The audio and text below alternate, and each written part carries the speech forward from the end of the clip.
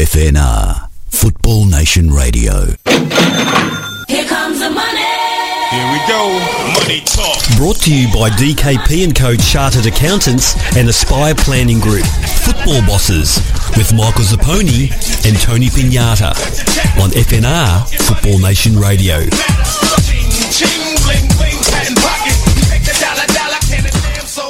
Yes, welcome to the show, the Football Bosses. Michael Zapponi, Tony Pignata with you, as you heard, with thanks to DKP & Co, Chartered Accountants and Aspire Planning.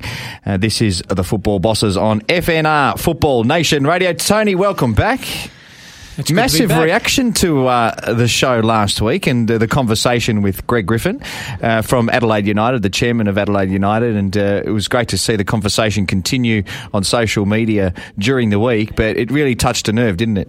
Yeah, exactly. Greg was great. He doesn't hold back. Greg said it how it is, and you know that's the frustrations out there with the clubs, and FFA got to start to listen. They've got to understand what's out there and try and work this thing through. For those who missed the show last week, we're going to follow through that conversation tonight because we've got a special guest from the FFA, Greg O'Rourke, who's the head of the A-League, coming onto the show tonight, and he'll answer some of those questions raised by Greg Griffin last week on the program, and it will be an interesting conversation. But the nerve centre of it, the conversation, is all about the reform process and the fact that the clubs are really agitating for more say in the running of the game.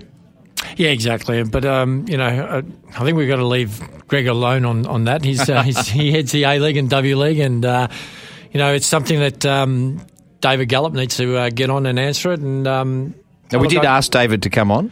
Yeah, the program. Yeah, he was great. He said he'll come on. He wants to get the EGM out the way, so let's get the EGM out the way, and then we'll get him on and we'll ask away. Now, if you've got a question for the head of the A-League, make sure you tweet us, and we'll put the question through to Greg on tonight, and he'll focus on, as you said, all matters A-League and W League kicking off this weekend. There's been a lot of conversation, Tony, about the start of the A-League this season and the crowds and the TV figures, all of which have been underwhelming.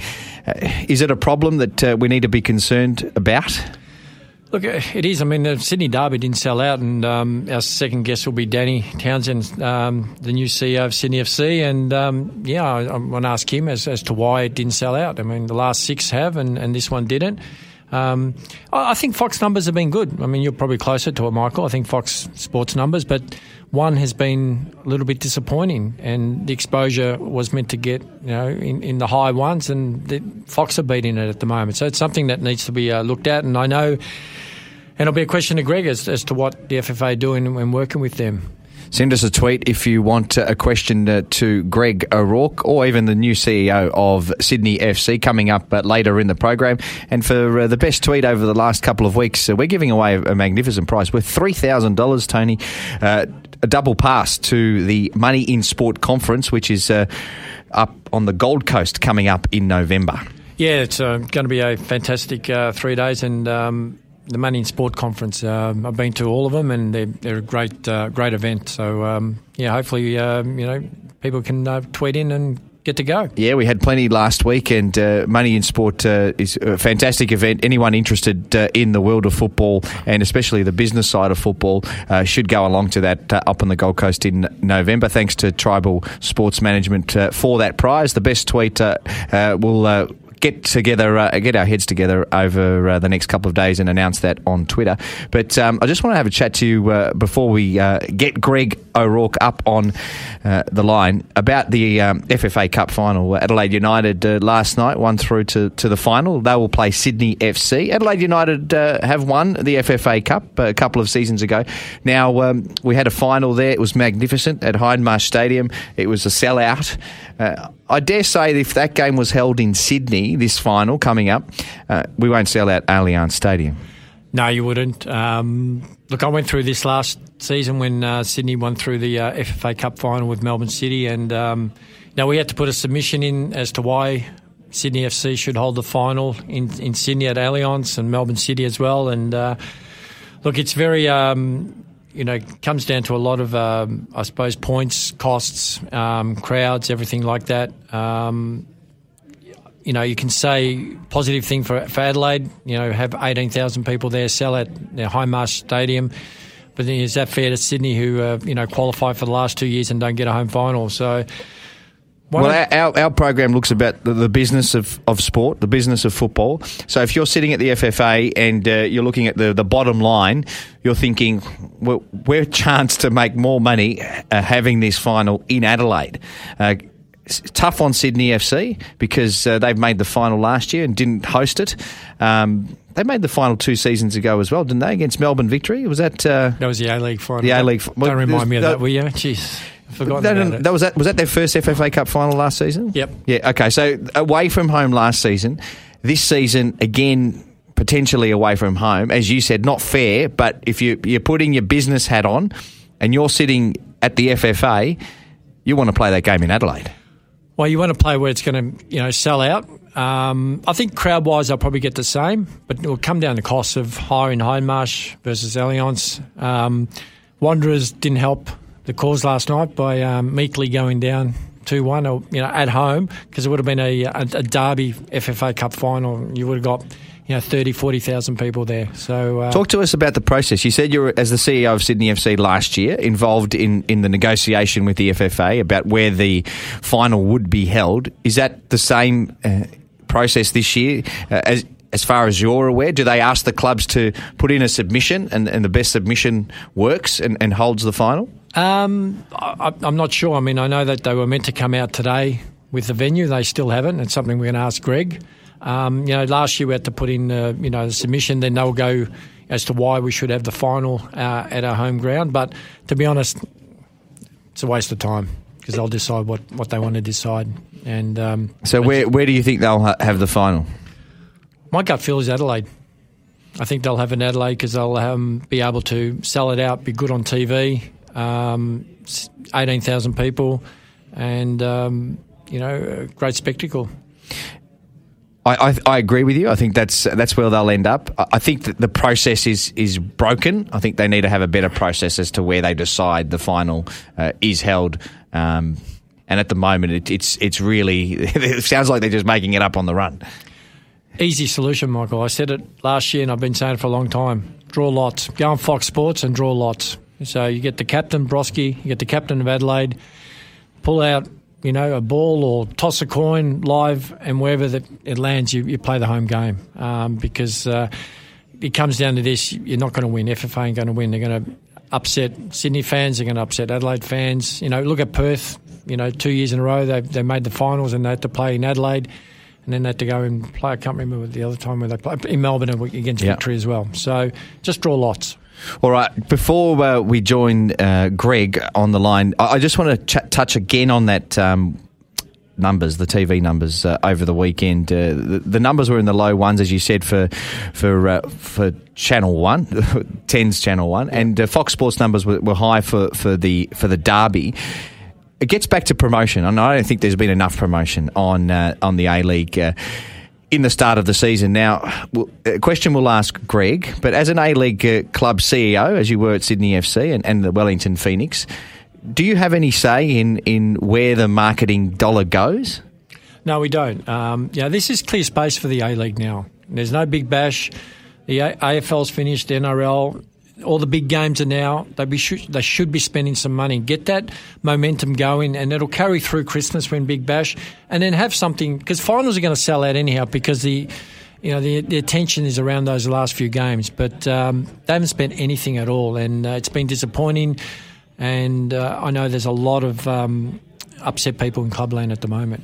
All right, we'll put some of those questions to Greg O'Rourke, head of the A-League, after this short break. FNR, Football Nation Radio. Here comes the money. Here we go. Money talk. Brought to you by DKP & Co Chartered Accountants and Aspire Planning Group.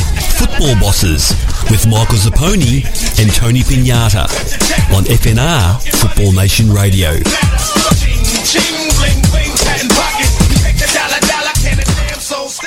Yeah, welcome back. Michael Zapponi, Tony Pignata with you. Don't forget to send your questions through hashtag Football Bosses. Speaking of the football bosses, one of the bosses of Australian football joins us now. His name is Greg O'Rourke, head of the Hyundai A-League, and we thank you for joining us on Football Bosses, Greg. Good evening, Zappa. Mate, we did say at the top of the show that we had a massive reaction last week when we had Greg Griffin on, and we won't touch any of those issues tonight because we have been in touch with the CEO, David Gallop, and Dave said he's more than happy to address any of those issues when he comes on the show in a couple of weeks' time. So we'll park that discussion for the moment, but we want to talk to you about the A-League and the W-League, and obviously, you'll be pretty excited about the W League kicking off this weekend. I can't remember a lead into a W League season. It's been so big. We had the Matildas in town in Australia last month, and two magnificent crowds. And the star factor has really built with these girls that are playing the game at the moment. So it's a perfect storm, I suppose, as we lead into week one of the W League.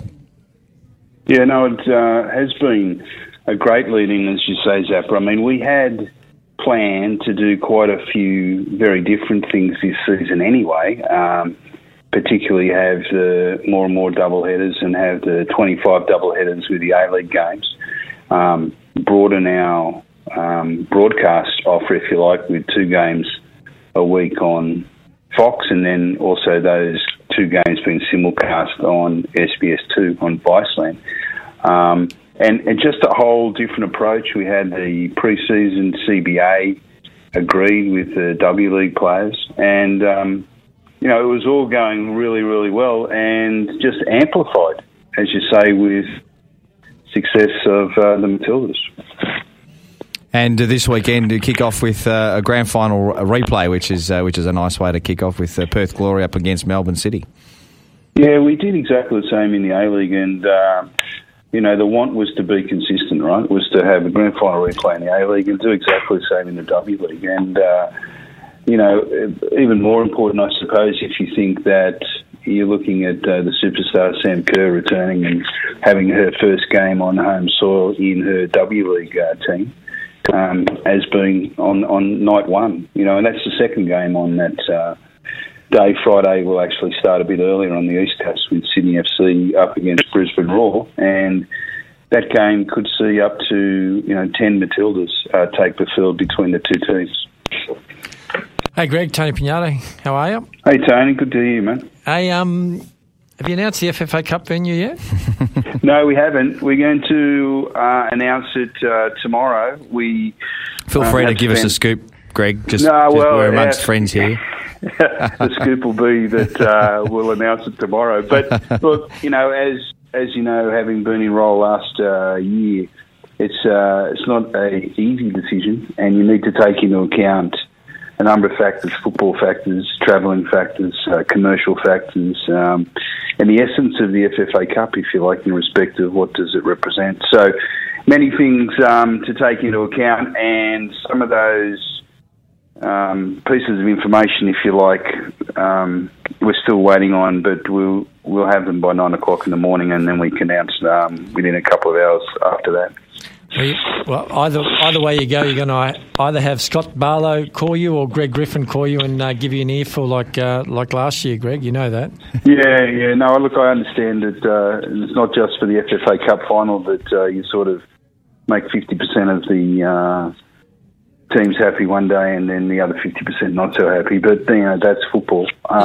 Look, I think the decision-making needs to be what's the right thing for football. I mean, I always try to think a little bit further than just that one game. I'm trying to think about what we can make the FFA Cup into and what does it represent. So not just where's this game scheduled, but, what is its opportunity to make the FFA Cup and the FFA Cup final something very special on our calendar? Because it's a huge advantage playing at home, and we've seen, the last FFA Cups, all the home teams have won it. Even the A-League final, the home team wins it most of the time. So, if you decide on those grounds, you're going to disadvantage one side heaps. I don't know. I've always said maybe sometimes just even draw lots. Bring them into Fox Sports, bring the 2 captains in, and then that takes all that out of the equation. So, Yeah, no, look, definitely something we should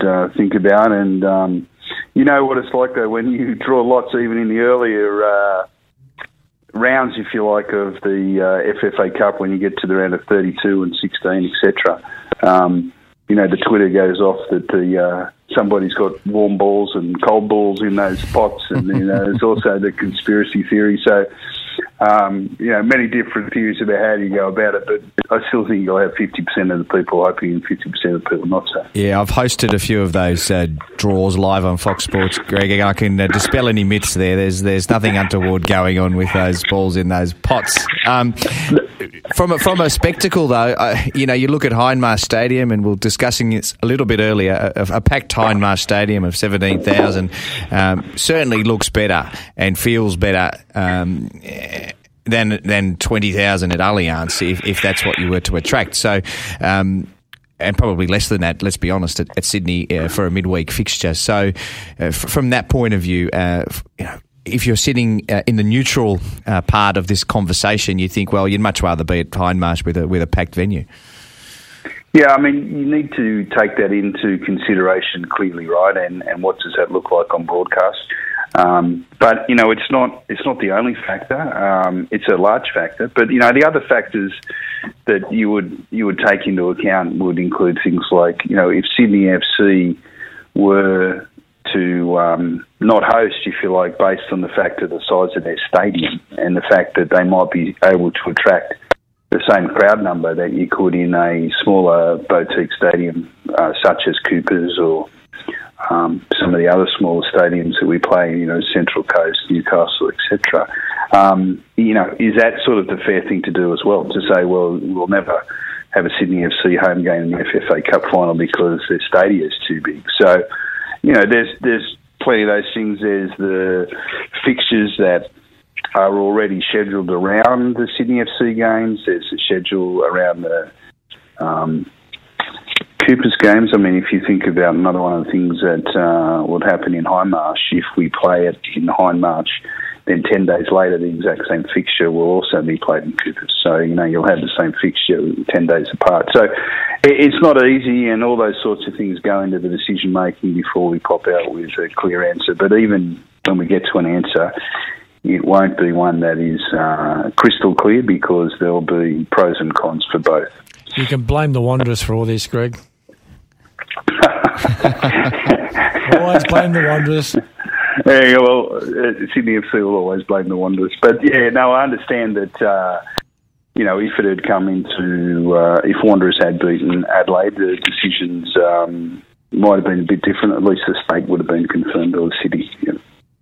Now, I want to have a chat about the lead into the A-League, and I did see a report during the week about the promotion, and I think you were quoted as saying that, you know, you haven't spent a lot of money early on, wanting to save that for later in the season. Can you explain the reasons behind that? Yeah, a couple of things. I suppose, you know, there is a limited amount of cash in any sport. You know, particularly we get compared to NRL and AFL and cricket, and all three of those particularly have much larger incomes based on broadcast. So therefore we have to cut our cloth. And I know the general punter doesn't like to hear that, but, you know, it's a fact, right? A fact is that our income base from our Fox deal, if you like, which is well publicised, is significantly lower than our competitors, and, you know, therefore we need to act differently. Now, the plan this year, or the strategy this year, is that we found last year, consistent with the years before that as well, that the popularity, if you like, of our game, or at least the attendability of our game, dropped off quite significantly as the rounds progressed, if you like, and, you know, we were criticised at that point in time for not having enough marketing to sustain 27 weeks of home and away. So the strategy has changed a bit. We didn't go with the big bang. We went with what could be considered quite a soft launch. Used some big games, if you like, on the calendar to do a lot of our marketing by scheduling. So, you know, started with the grand final replay then followed up with the Melbourne Derby, followed up with the Sydney Derby on the same weekend as the Adelaide-Melbourne victory clash in Adelaide Oval, which was their Adelaide's first home game, round 3 at Adelaide Oval. So, to do that, but then to have money to spend on, rounds 10 to 18 and rounds 19 to 27, so that we continue to do that. We've got some good plans, some things I want to sort of keep close to my chest at this point in time. But I'm sure that, when the season's finished, people will be able to say that, this time the A-League didn't start with a big bang and then sort of be run down. It was a fairly consistent and continued to be, showing metric improvement year on year. Greg, you've been disappointed with the TV ratings on Channel 10 or 1? Yeah, it actually needs to sort of be looked at in respect of, we always knew we were going to build it, Tony, and so if you look at round 1, the first week's ratings were 117,000 against Fox's 107. So, the first thing to notice there is that, we were doubling our audience that we were normally getting on a Saturday night if you, move to the fact that SPS2 was a Friday night fixture before and we didn't have that. And we knew we were going to build it. When we spoke to Channel 10 about their 1 programming, we expected to land at a forecast of about 1.5 or 1.5x what we get in Fox. So if you get 100,000 on Fox, that would extend to be 150,000 on 1. So 117 against 107 was starting there. The following week, round 2, which was the Melbourne Derby, was heading in the right direction. It grew again to 126 against Fox's 121. What was, disappointing, but, fairly explainable, if you like, was the round 3 TV audience, which Fox was still consistent at 113. But the Channel 1 program dropped off down to 93,500, so dropped off by about 30% from the previous week, which was disappointing. But I don't want to make excuses, but the reality is that Channel 10 ran the Bledisloe Cup on their primary channel and us on their secondary channel head-to-head. And the numbers of sports-loving fans that are not A-League fans, which are the people we're trying to attract through the free-to-air Channel 1, preferred to watch the Bledisloe than move across and watch us. What we did notice was the reach wasn't too different, but what actually did happen is I think people got a sniff that the Wallabies had a chance of beating the All Blacks and hadn't done so for a long time after the Wallabies had scored earlier. And people sort of switched off the A-League and switched back onto the Bledisloe to wait and see how that was done. So we're expecting, not going head-to-head with any major other sporting event this Saturday or, in the foreseeable future until we get to the Big Bash, that we'll build back, and that's what we're going to work on. Yeah, great explanation, Greg, and that's why we talk to people like you. You know the answers. Now, expansion. Yep. It's something that my Twittering tweets over the last few days have been asking about that. We were meant to get something back in February, never happened. I know FFA looking at the financial model of the clubs and what's happening there, but I feel that it is stagnating a little bit. 10 teams. It's been 10 teams for a long time. We need to start this expansion process. So can you explain where we're at with expansion and what's happening, the criteria, everything around that? Yeah, happy to do so, Tony. So I think the first point I'd like to make on expansion is that there is no alternate view held by myself or anyone else in the FFA that we shouldn't be expanding. So everyone is aligned that we need to expand, and there's been a lot of work done at the FFA in respect of expansion. We engaged third-party consultants to basically proof the work that we had done, just to make sure that it was, on the money in respect of, the data analytics you need and the sort of futuristic thinking that you need about what does growth look like in Australia for this game and for population and growth corridors, etc. And, you know, all that work was done, and we know exactly now where would be our target expansion areas. So the question then comes, well, if you've done all the work and you've got all the stuff, why haven't you entered the marketplace with, you know, asking for expressions of interest? And the reason for that comes back to the work we're doing with the existing 10 A-League clubs on what is a different operating model for the A-League. As most people will be aware, around the globe, you know, the professional game in many places is completely separated from the Football Association. So if you were to look in England, of course, you have the EPL separate to the English FA. In America, you have the MLS separated from US Soccer, and, you know, the J League separated from the JFA, etc., etc. So, you know, we're exploring that model with the clubs, and we're well down the track on doing that. And then the matters of Congress came up, and a dispute, if you like, between the clubs, to speak frankly, and the FFA in respect of what Congress looks like, has just parked all that other work, which was, you know, collaborative, consultative. And I think David Gallup sort of put it well when he said that, you know, you can't have people in one room sort of working very collaborative between the clubs and the FFA, and then, you know, another party in the next room working in a very different way. You need to sort of finish one thing and then, you know, restart, if you like, the work on the expansion. So as soon as we finish that piece of work around Congress and around an independent or separated or structured different A-League, once that work is restarted, because it's not as if we need to start it, we've done all the work, just got to restart it, then expansion will be back on track. And then hopefully, you know, the seasons that we spoke about before of 2019-20, you know, we'll be looking to expand the A-League.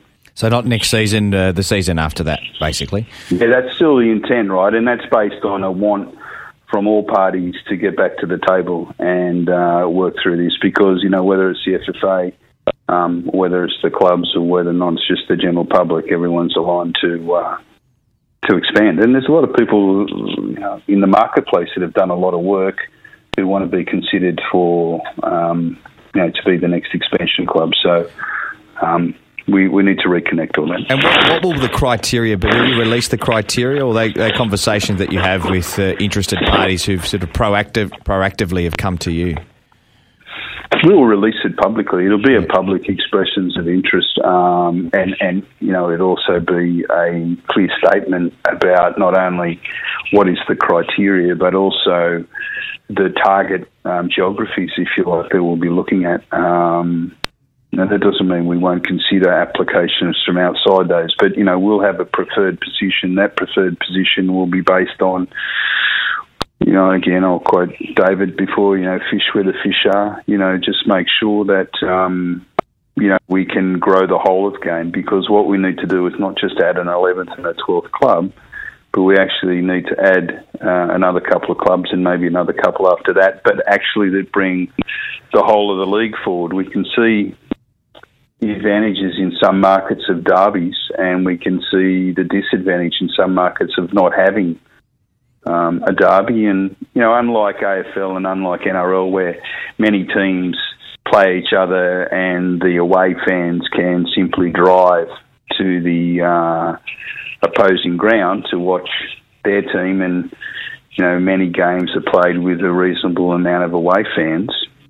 We don't have that really outside of derbies, because, you know, you see games the other week, Sydney FC versus Wellington Phoenix, you know, a reasonable turnout of Sydney FC people, but the Wellington Phoenix, as you would expect, which is an international flight, you know, would have been lucky to have 40, 50 people there. So, you know, there's a lot of dynamics inside our game which is incomparable to others, where, you know, they can get a tram to the opposing club and sit comfortably and watch their team as the opposition. We did call for questions on Twitter. That was one of them. And another one comes to you, Greg, around the $300,000 per club in marketing, which has gone back to the clubs. Is that right? And is that how the structure worked with that marquee fund?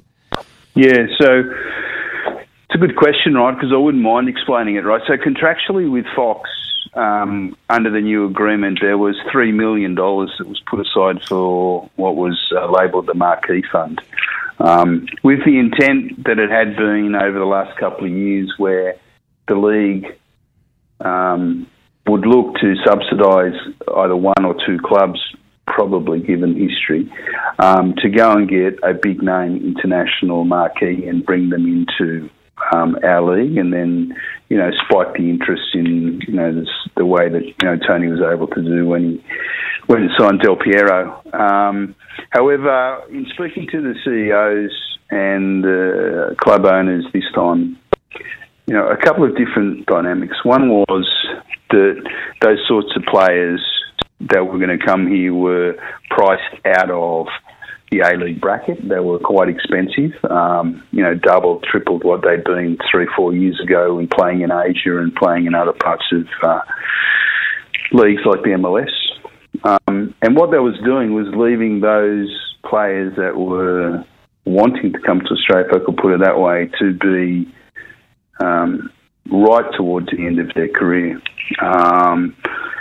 So, the question became, do we really want to bring someone to this league that is really, not going to really cut it with the rest of the quality in the squad? And we also found that most of the coaches, the A-League coaches, became more disinterested in bringing somebody like that to the league for what it would do with team dynamics, team quality, etc. So what we decided to do was to use the $3 million and to break it evenly so that every club, all 10 clubs, would A, have access to the money, but B, we tag the funding to say that your $300,000 has to be commuted against a plan, which they've also provided us, against building heroes, local heroes, from within your team.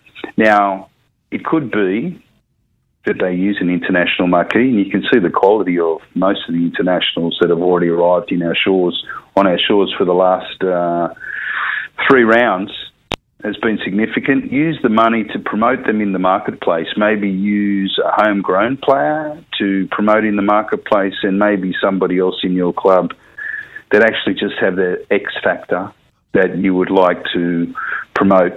Because one of the things that we see in other codes that we don't necessarily see in our code yet is that there is a lot of player worshipping in the AFL, player worshipping in the NRL, where certain key players are recognisable on the street, people walking around on weekends with their jerseys on with their players' names on the back. And we don't have a lot of that in the A-League, so a lot of that is due to a lack of exposure. It's also due to the fact that a number of our players swap clubs probably too regularly. And people don't become these local heroes. So you don't get the 10-year players very often. We've got a handful of them, but, AFL and NRL have got players that have played at certain clubs for, 10 years, all their life, if you like. And, so we're using that $300,000 as part of a $3 million package, and I like to talk to the CEOs about it's a $3 million package of building local heroes. And, to some degree, this is what we're starting. And as I said, you won't see all this money being spent in rounds 1, 2 and 3 because we've got 27 rounds to go. But the plans from the 10 clubs, for the most case, are very strong about how do we achieve this. Greg, thanks very much for answering all of our questions tonight and spending a good deal of time with us. We could have had you on for a whole hour. There's plenty of questions to throw at you, but we'll let you get back to your dinner. Yeah, back to my desk. Okay, no problem. Thanks, Greg.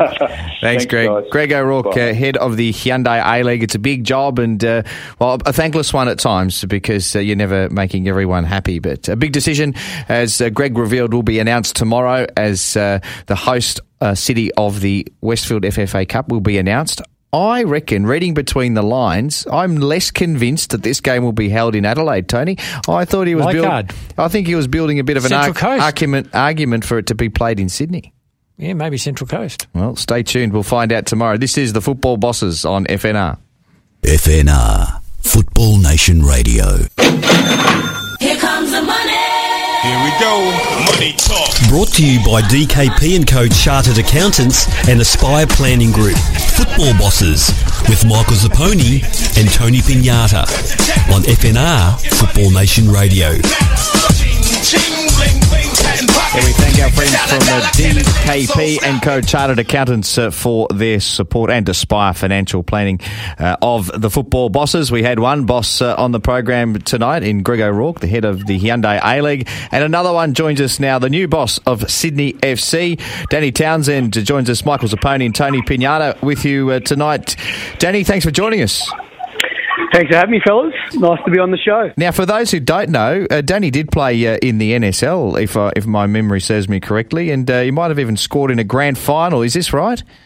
That's correct. It was a glittering career that lasted about 2 seasons. But, had the fortune of playing with a great team that won the premiership, but unfortunately fell short on a grand final, but managed to score at Olympic Park against South Melbourne. So it was a fun time, but short-lived, put it that way. And you spent the last, 10 years overseas working in the field of sport. Tell us a little bit about your background for those who don't know Danny, and of course now bringing you here to Sydney FC.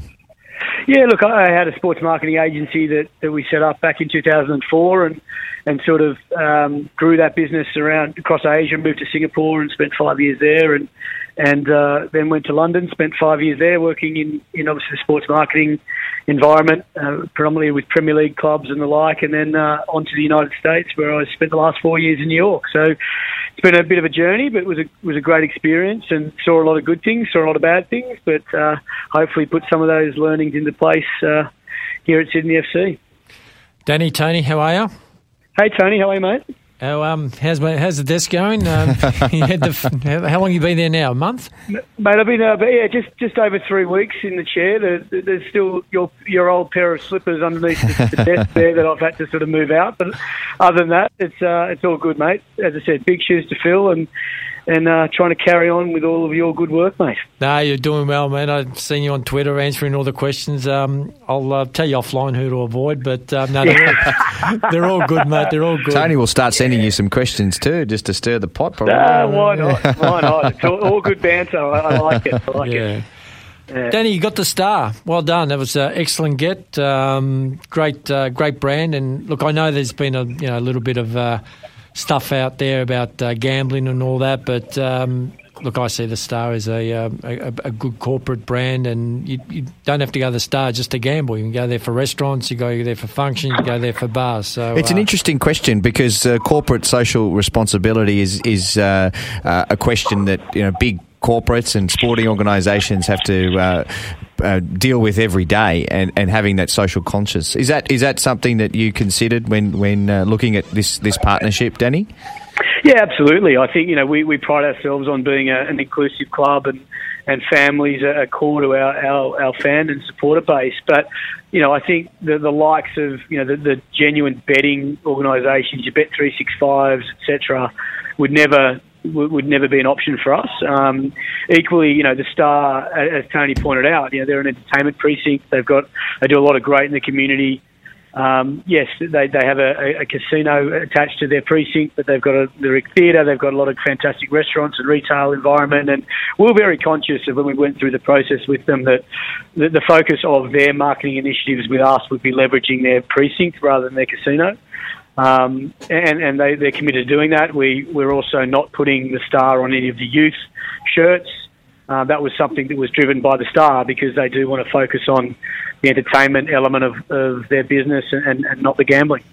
Now, we know that Sydney's a very competitive market. Australia's a competitive market, let's be honest. But Absolutely. getting cut through in that marketplace is always a challenge. And I know Tony did a good job in getting cut through. But the crowds, when you look at a big city like Sydney, it is a difficult one to ensure that the people are coming through the gates, and there are multiple arguments around the venue and the location of the venue, and the Melbourne v Sydney argument about it's easy to get to the MCG or to Olympic Park here in Melbourne. In Sydney, it offers lots of challenges. What are your initial thoughts on how best to get that cut through in that marketplace? Yeah, look, it's interesting. I've had some experience in New York, which is probably one of the most cluttered professional sports marketing environments in the world, with, I think, 14 or 15 professional sports teams playing out of the tri-state area. There's more in Sydney. So put that in perspective. You've got 20-plus million population in New York compared to, I think whatever it is, near enough to 4 or 5 here in Sydney, in the greater Sydney area. So, it's competitive, and we've got to work with the strengths that we have. And, part of my tenure and my vision for the club is really to unlock that potential that we have in our participation base. I think when I came back to this country and looked at the sporting landscape and, parking the fact that I'm a football guy and looking at, where I wanted to apply my trade was, I wouldn't be doing that in rugby league or rugby union because I just don't believe the future is bright.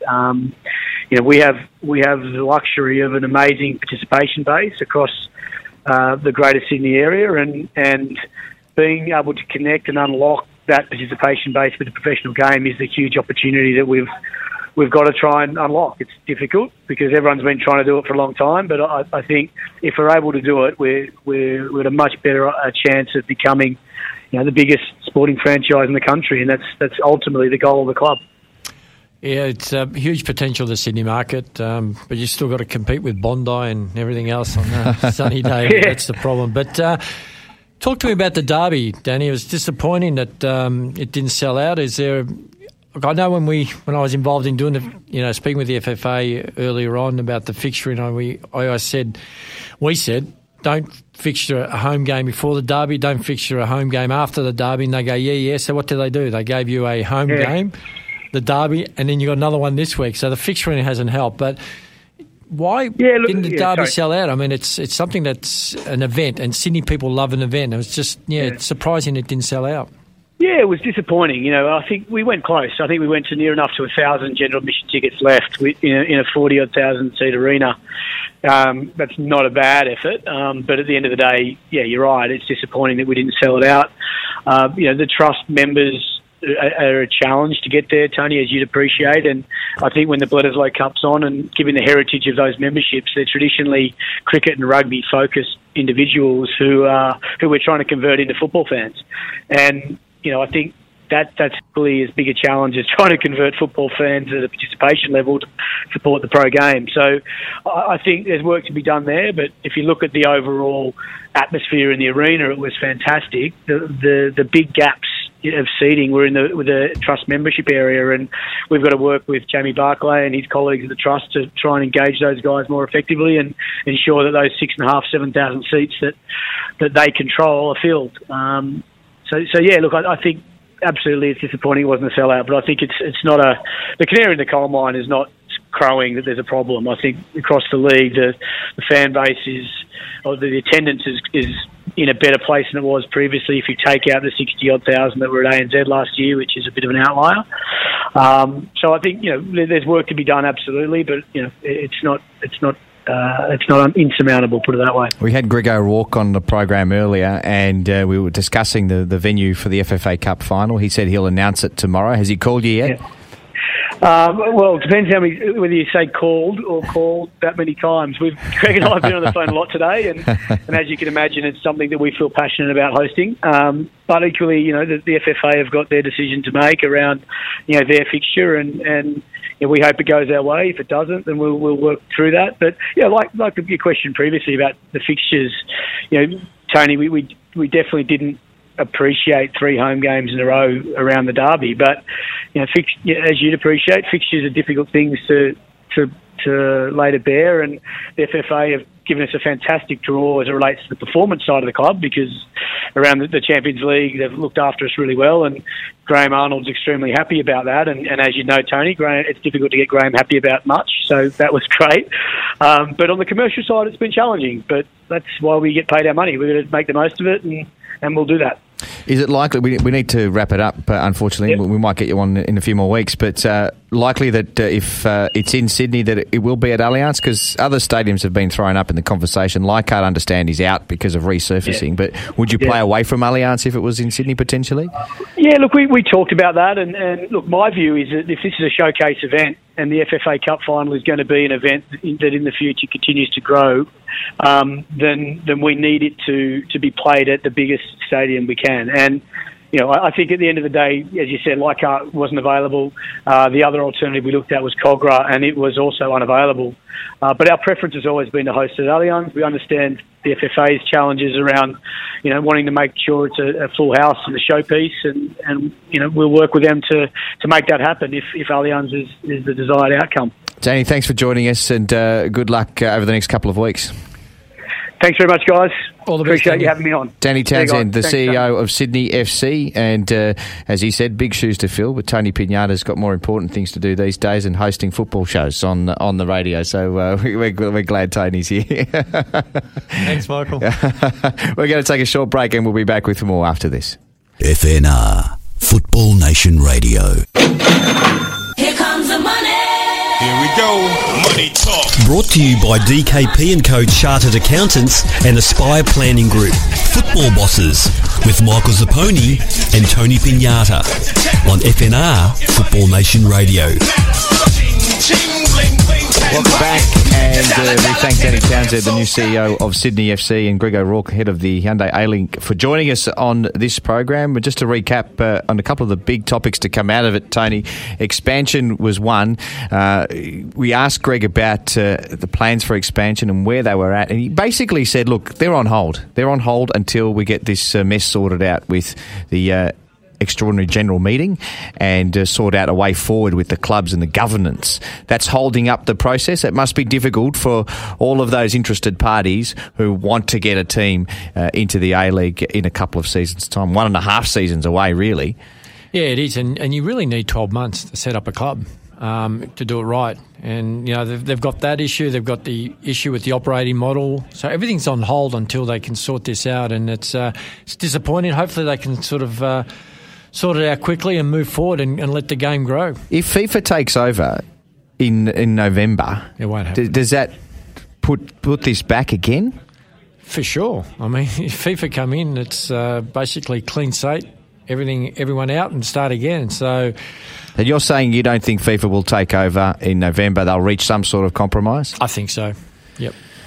And the way we discussed it last week with Greg, he didn't feel that was the case, though, that he was very, very firm on the fact that he needed to push for a greater say for A-League clubs. In the current model proposed by the FFA, there wasn't enough say for them in it. Yeah, I'm hoping for the sake of the game that they all can, you know, come to a solution and move forward, because there's a lot of things being held up because of this. And Greg did have his lawyers in at FFA headquarters this week to look at the books. So it'll be interesting to see just how that went. We will talk to him during the week, and we'll report back on how that went, because the EGM's not far away now. Next week.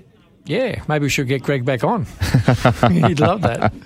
I'm sure he would. And great to hear from Danny Townsend, the new Sydney FC CEO. Decision made on the hosting venue of the FFA Cup final tomorrow, as Greg revealed. And, I don't know. From picking up from the head of the A-League, I reckon it could be in Sydney. They're just looking for a venue. Yeah, well, if all those venues are out, maybe they pick A-League. But I want to wish Danny all the best, because you know, Sydney's a tough market, and you know, he's. I'm sure he'll do well. And that final that he played in, it was in 1999 against South Melbourne, a team coached by Ange Postecoglou. Yeah, that's right. The current Socceroos coach. So there you go, a bit of football pedigree from the new CEO of Sydney FC. It's been great having you in the studio again, Tony. Another great hour, and we thank everyone for tuning in, and our guests as well. We'll be back to do it all again next week. This is FNR and the Football Bosses. Here comes the money. Here we go. Money talk. Brought to you by DKP & Co Chartered Accountants and Aspire Planning Group. Football Bosses with Michael Zapponi and Tony Pignata on FNR Football Nation Radio. Ching,